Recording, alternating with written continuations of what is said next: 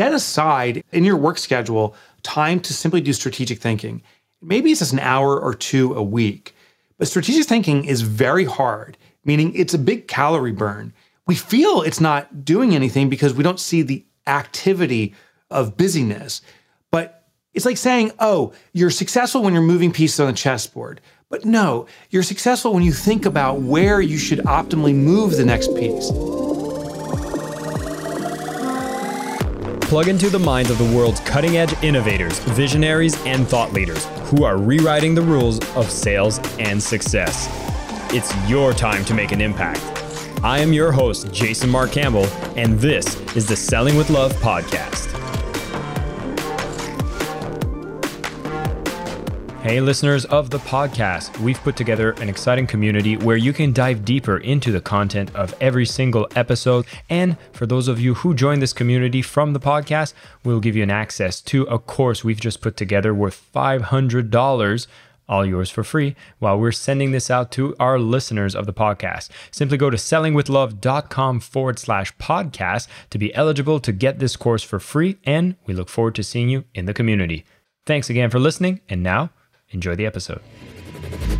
Welcome back, everybody, to the Selling with Love podcast. Super excited to have a returning guest. Matter of fact, I believe this is the guest that has been on the show the most amount of times, and simply because this man covers so many amazing topics when it comes to business growth, sales, making profit, generating revenue, and being organized in the way that you operate so you have more time, more freedom, and a little more fun when you're going to be going out there building your empire or building your small business, whatever your goals are. The man has a ton of literature that can really keep you focused. I love his methods. He always mixes it in with some of the concepts I love from either personal growth or nature. So we're going to discuss a bit more about what the queen bee phenomenon is and so much more as I bring Mike Michalowicz back on the show. Super excited to bring him. And he just released a new edition of his book, Clockwork. This is what we're going to be focused on today. So I'm super excited to bring him back and to go deeper into the conversation. Mike, welcome back. How you doing?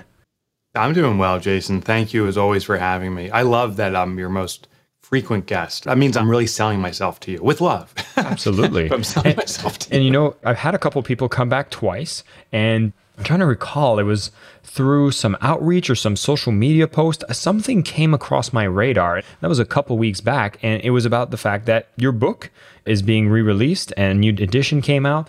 And I was like, wow, well, I loved everything we've discussed. You know, we had Fix This Next was the first book that we covered. We had Get Different, which was the newest book. And then now we have a new edition of Clockwork. So we're going to be focusing on that today. But I guess I'll start with the obvious question is Clockwork itself is an amazing book. It's all about, you know, making sure your business operates like clockwork. And a revision has been made and an update has been made. So I'd be curious to know what got you motivated around making the updates, what changes are you seeing, and tell us a bit more. Yeah. So we have behind the book a service group, we call it Run Like Clockwork. And we had our 1,000th student go through it. And through that experience, we found, wow, there's opportunities to make things more efficient, easier to deploy. And also, I got some feedback on the book itself from readers that kind of confounded me because I made a mistake I didn't realize. I had one reader say to me, I love the book Clockwork. I'm deploying the system, but I don't want to tell my employees about it because this is going to end in me taking a 4-week vacation from my business. It's all about me. And I'm like, my gosh, no, we need our employees engaging and hopefully reading the book because they're going to become empowered. The new book is literally 60% new content. It was a massive rewrite. My publisher was surprised. They said, oh, usually it's just a new intro, new outro, and there you go. Can't you get this done in 2 months? I'm like, no, I need 12 months. It took me 12 months to do the rewrite. So 60% new content, 100% reorganized, I think, to be more fluid, to engage the employees so they can deploy the system, to introduce new concepts or simplifying existing concepts. My hope is that the impact by readers now will be a multiple faster and a multiple bigger. I love it. So for most people who are listening to this, probably haven't been even exposed to the first Clockwork, but this is one of the big content pieces, or I guess one of the major benefits that gets shared within the book is that even as a CEO of a growing business, you could find yourself taking up to 4 weeks holiday, and you even encourage it. So I'd love for you to unpack a bit more for that. Is that something you recommend for people to do? Yeah, and I may be so bold to say I mandate it. So In my research, the initial research was about 10,000 companies that we analyzed, 100 that we did deep analysis on, and that's continued on with the new revised book. What I found is that for almost any business, it experiences monthly cycles, meaning they have to attract clients or prospects during that month, recruit employees, contractors, they have to terminate relationships. They close out the month. At the end of the month, they do the accounting closeout and so forth. So all elements of the business are typically touched on in these monthly cycles. So that my thesis or hypothesis was, if the owner of the business can be extracted from the business for 4 consecutive weeks and the business continues to sustain or grow, that means the business owner can be removed into perpetuity. So the 4-week vacation is the ultimate acid test for the business. And I think how it was misconstrued, I mean, this was not my intent, but I think how some people perceived it as, oh, I'm getting freedom from the business. Yes, that's part of it. But the 4-week vacation is not only about the business owner getting a vacation, it's about the business getting a vacation from the owner. It's the only way to test out the business and see if it can run in your absence. And listen, it's not going to be perfect. When you come back, whatever didn't work is what needs to be fixed. But I will tell you this. I've been doing it for 6 years now, the 4-week vacation, every year. The clients that we've had to read this book have done it. And my employees and colleagues have become empowered in the process. They are in control. They're the decision makers. The last thing about this 4-week vacation, and something I added in this new book, was the president of our company, her name is Kelsey, came to me now 3 years ago and said, hey, Mike, you're getting these 4-week vacations, and it's wonderful. We're empowered and we're strong. But there's becoming this dependency now, not on you, the business owner, but on the rest of the team members. What if everyone here took a 4-week vacation? Not at the same time, at different times. And it's something we instituted 2 years ago. We're now in our 3rd cycle. So we've been doing this. My personal assistant, for example, is on our 4-week vacation right now. And what we found is it forces redundancy into the organization. So Aaron, my personal assistant, is backed up by Amy and Jeremy. And Jeremy, who's about to take his 4-week vacation, is backed up by Jenna and Scott. So we have all these contingencies in place. It's become powerful in not just recruiting. I can't tell you how many people have applied to work here now saying, we hear you give 4-week vacations. It's a wonderful thing. But it's been powerful in forming redundancy in our organization. Because ultimately, someone's going to leave because they see a new opportunity elsewhere. They decide to retire. They become unhealthy. I could become sick and I have to leave. So this is like the fire drill for a business. Force that disruption where individuals are not available for the business. It forces the business to address that. And then when it happens in nature, then the business is prepared for it. Yeah, I think both of the pain points you've highlighted is, number one, the dependency on you as the business owner, especially at the early stages. It's almost like, oh my God, if I leave for just a couple of days, the whole castle's going to crumble. Some of it can be because, you haven't matured your process. And I know for Clockwork, it actually gives you a lot of insights on what you can do to build those processes, have the redundancy, and make sure the team takes over. But at the same time, there's also a psychological aspect that needs to be overcome. So I'd be curious to know, like, when you go through Clockwork and someone that's considering implementing these kinds of processes, how much do you think is actually system versus maybe letting our ego get out of the way that thinks that, hey, this business is nothing without me? Yeah. So the mindset and ego is the majority. I wish I could put a number on it, but it's definitely over 50% of the successful deployment of Clockwork is that we need to get out of our own way. Now, from my own experience, I had definitely a challenge with my ego. I remember taking my first 4-week vacation, and within a few days, I checked my email and there was silence. No one asked me for anything. And one of two things happened. The business literally just vanished within 2 or 3 days. More likely, no one needed me. And that's when the first single tear came down. And I was like, what? No one wants me. But there's also this compulsion to be a superhero. When I talk with entrepreneurs, I felt I could swoop in and save the day. And that's the common belief I hear circulating. So in the new version of Clockwork, I introduced a simple but extraordinarily impactful framing that I believe we no longer should call ourselves entrepreneurs because that's likened to a superhero. I love the term entrepreneur, but I think a better term is a shareholder. So what I do is I challenge people right in the beginning of the book to declare you're a shareholder of a small business. And say this repeatedly. So when you're out and you're talking with some people and they say, what do you do? Say I'm a shareholder of a small business. And it's going to be like a deer in headlights kind of moment. They're going to be like, what? You're a shareholder of what? And now you have to explain what a shareholder does. which is someone who gives strategic direction. They vote for the board of directors, they make major decisions through voting, and they share in profits for taking the risk. That's my job, strategic direction and sharing in the profits. Now, there's one final thing, and it's happening actually right now. Once the business can run in the absence of the owner, it's not dependent on the owner, we as a shareholder can vote ourselves in to do certain things. I love being the spokesperson for these ideas. I love writing books.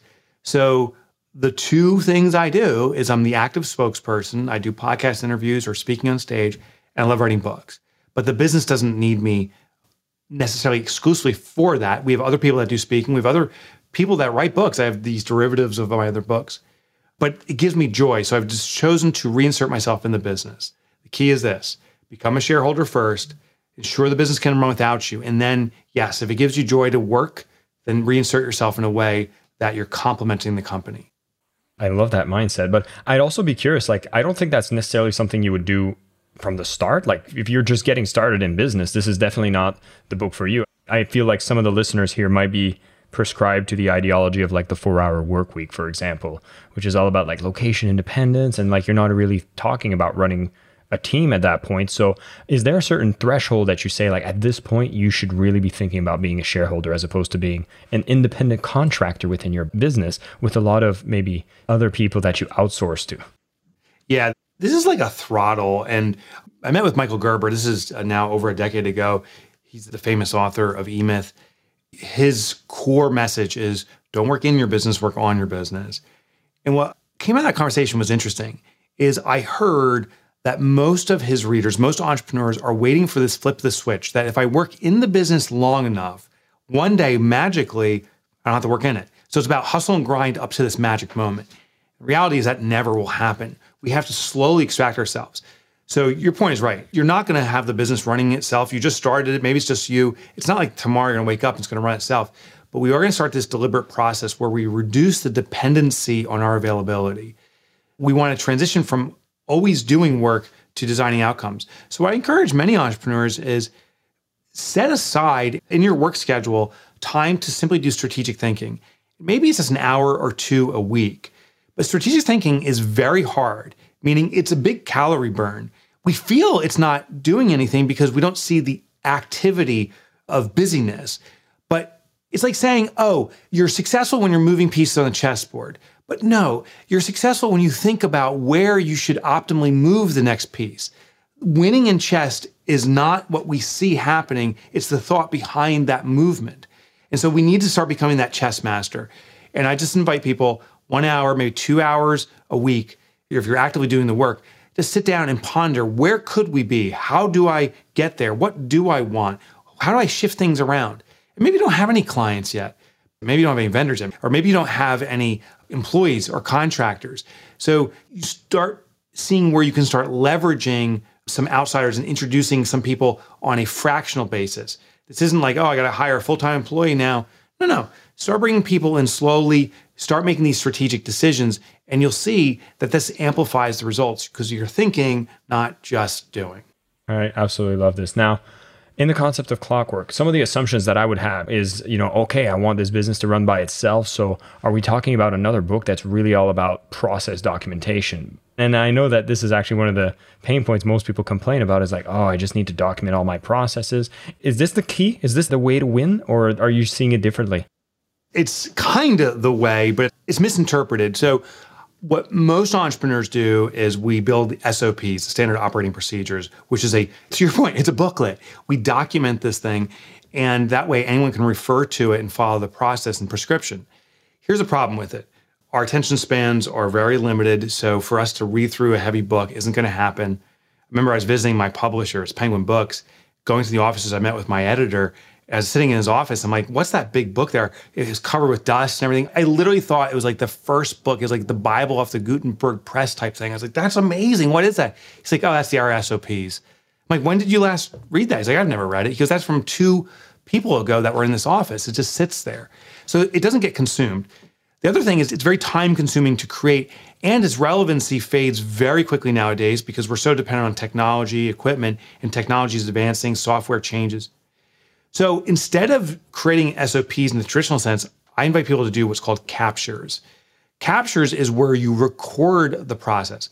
I don't believe we need to create systems. I believe we all have all the systems we already need. It's just in our mind. We're doing it. Maybe for the first time, often repeatedly. But when we do something, record the process as we do it. And if it's on the computer or whatever, do a voiceover as you're doing your screen recording. If this is something like you're moving boxes or you're in some other kind of dialogue, you can use your smartphone to record it. Now you've captured the process while doing it. So the productivity doesn't decrease. Maybe it takes a little longer because you're talking over what you're doing, but you've completed what you needed to do. This process now you delegate to the next person. Delegation is where you sign, hey, here's our objective. This is the outcome we want to achieve. Do we agree to that? This piece I'm giving you is our best practice, but if you run into roadblocks, navigate around it. And then this is the key. Once they're doing this new process, have them capture them teaching the process for the next person, even though there may not be a next person. There's a saying that the best student in the room is the teacher. So once they can effectively teach it, you know they've mastered the process. Plus, if they choose to leave or they move on, their knowledge doesn't leave because they've already captured it. And this is where you're talking about having like redundancies or lack of dependencies on any individual. Because oftentimes you can have an individual that operates like the black box, right? It's just like mysterious input goes in and mysterious output comes out. And if that person leaves, a key piece of the business leaves with it. And so this, I love it, is very easy to do. And the technology makes it amazing. Like you're using software like Loom. For most of us who are working from our desk, I know Loom's a great platform, sometimes just using QuickTime. I even had somebody come on my show a couple weeks ago, which was called Scribe. And it was actually a tech innovation where it actually creates an SOP document with every click you make with screenshots automatically. And so I'm so excited how the tech space is really facilitating what you're teaching so that it's actually much easier for us to be able to do these, what we consider boring tasks, but makes so much leverage happen. And so I like that this isn't necessarily about document everything, because I've seen this happen. Like I'll be like, okay, today I'm going to document this one thing only to have the major software update. And now the entire interface and screenshots I took are gone. And I'm like, oh my God, I've been there. Oh my God. And it's hours, and it can be hours and hours of effort. Yeah. But it's so easy to just hit record, talk over it. And I think that's something everybody can do. And again, you speak about doing this at a certain size of business, but this is a habit you can build right from the start. And then it actually makes it more easy to get somebody to join in. And I think something like YouTube, there's so many pre-recorded systems out there. Like I have to do some invoicing in our QuickBooks system, for example. I could record how I do it, or I can go on YouTube and see if someone's already mastered this skill and has a video and just say, this is going to be our starting standard. Damn, that's true. I think resourcefulness is so easy to leverage now that this content is everywhere. And one thing I wanted to dive into, because I mentioned it earlier, is you speak of a concept of the queen bee inside a company. And I wanted you to break it down about what's this bee role that you're looking for when you're growing the business. Yeah. And this is something I spent a lot of time codifying and simplifying. Is in the original book, it's called the queen bee role, or the QBR. And what it points to is that there's a singular activity within any business that's the most important activity. Now, the analogy and why I use queen bee is I was studying beehives and found that the most important role or function is served by the queen bee. It's the production of eggs. If the hive isn't producing eggs, the entire colony will collapse. And so we have to ask ourselves, what's the most important activity we do in our business that ensures the business is delivering on its promise or reputation? Well, the old method I had was just figure out all the things you do and let's do deductive logic and we'll find it. The simpler system now is first start off, what do you want your reputation to be? What do you want to be known for? What's the singular most important thing you want to be known for? And if you don't know what it is, ask your existing clients and say, why do you choose to hire us? And you'll probably find a common thread. The example I use is FedEx.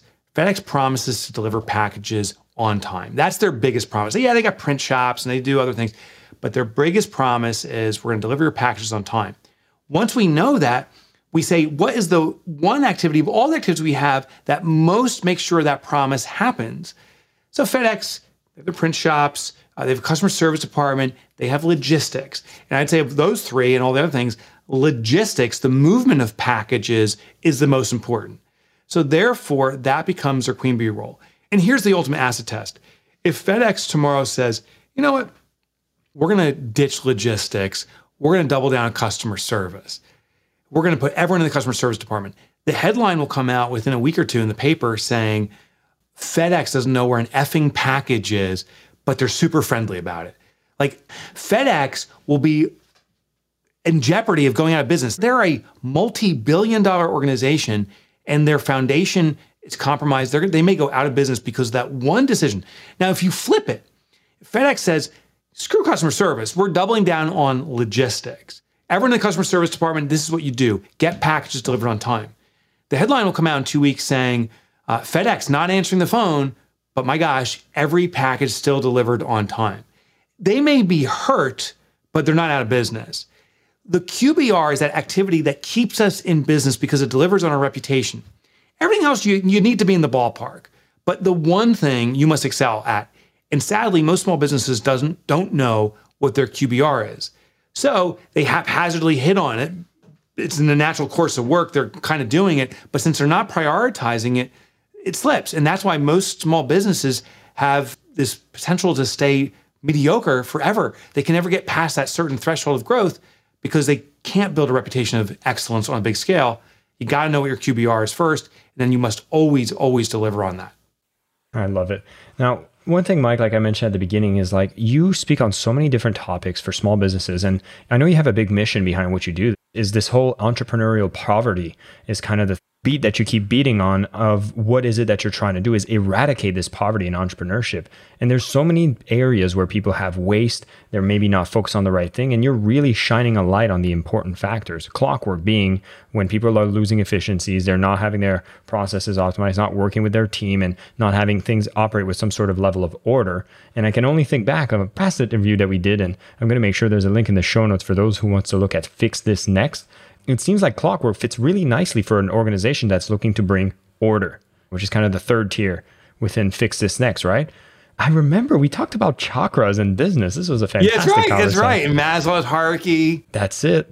Business have a soul, and this Fix This Next basically highlights it. So I was going to ask you, given the different tiers of businesses that are listening to this show, identifying that a lot of people, when they're looking to bring order to make sure that things work like clockwork is the ultimate thing that we're recommending for people. Do you have kind of a scale of where you tell people to start with getting deeper into your work and books to read in general? Yeah, so that's a great question. So I used to blur it out like, oh, Clockwork's on top of my mind. You got to read Clockwork. But I found that was a mistake. I ask people first when they say, what book should I read now? I say, well, what's the biggest challenge in your business you're facing now? And you got to find that book. Hopefully I've written something that serves that, but there's countless extraordinary books out there that should be read. So first figure out what you need next. And that's why I actually wrote Fix This Next, is some business owners just say, I'm trying to do everything, which is a recipe for real problems. So Fix This Next is a tool to find out what to do next. So if you don't know what to do next, I invite you to read Fix This Next. If you do know what to do next, concentrate all your energies on that. Mike, thank you so much for being a returning guest on this show. I love every time you get to bring some new insights. And this is something I wanted to end with because I know it becomes really overwhelming trying to prioritize where should we put our attention. And I do feel that Fix This Next was such a beautiful blueprint to make people understand based on the stage that they are, what they need to focus on. And just to recall for everyone, you'll be impressed by this, Mike, but I know that number one, you got to focus on revenue. And so if you're still struggling on generating revenue, that's the first thing you prioritize. And that's why you're on the Selling with Love podcast. So you can get over these blocks around sellings. The second thing you want to do is maximize your profit. Again, I'm quoting Fix This Next, but you want to start making actual profit. And then there you can actually get, I think it's Profit First would be the second book on that shelf, which is also written by you. So definitely check that out. And then the third thing, once you're profitable, is you want to have less chaos. So we want to bring order into your business. And this is perfectly where I see Clockwork happen. And I see that you're working on all of them, but you want to focus on the revenue, profits first, and you kind of climb into it. Then you have impact and legacy, but I'm going to keep that for a different episode. Mike, this was a fantastic show. Thank you so much for your time. And I got to ask you the final question, which is, you're on the Selling with Love podcast. What does selling with love mean to you? What it means to me is using your business as a platform to express your authentic self. I feel so blessed and fortunate that I have a platform now where I can be of service. And if I'm genuine and authentic to myself, I'll be communicating with a community that resonates with me. And that's where I think true connection, true love happens, is representing yourself authentically, giving caringly. That's what Selling with Love is. I love it.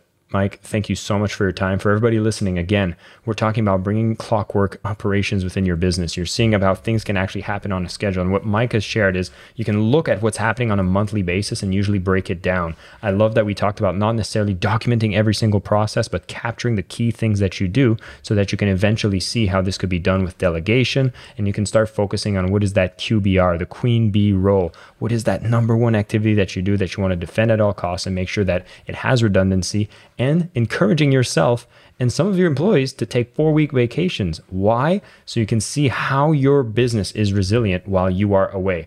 And the heartbreaking and mindset process is you might realize it's starting to get more and more resilient the more you operate, and you might be acting more like a shareholder, and that's where you want to be. I absolutely love this mindset. I think it's a great thing that I'm going to implement within the way that I operate to inspire me to think more strategically, because that is the important activity that we work on. Mike, once again, thank you so much for coming on the show. It's always a pleasure to have you. Jason, thank you. I am your host, Jason Mark Campbell, and this is the Selling with Love podcast.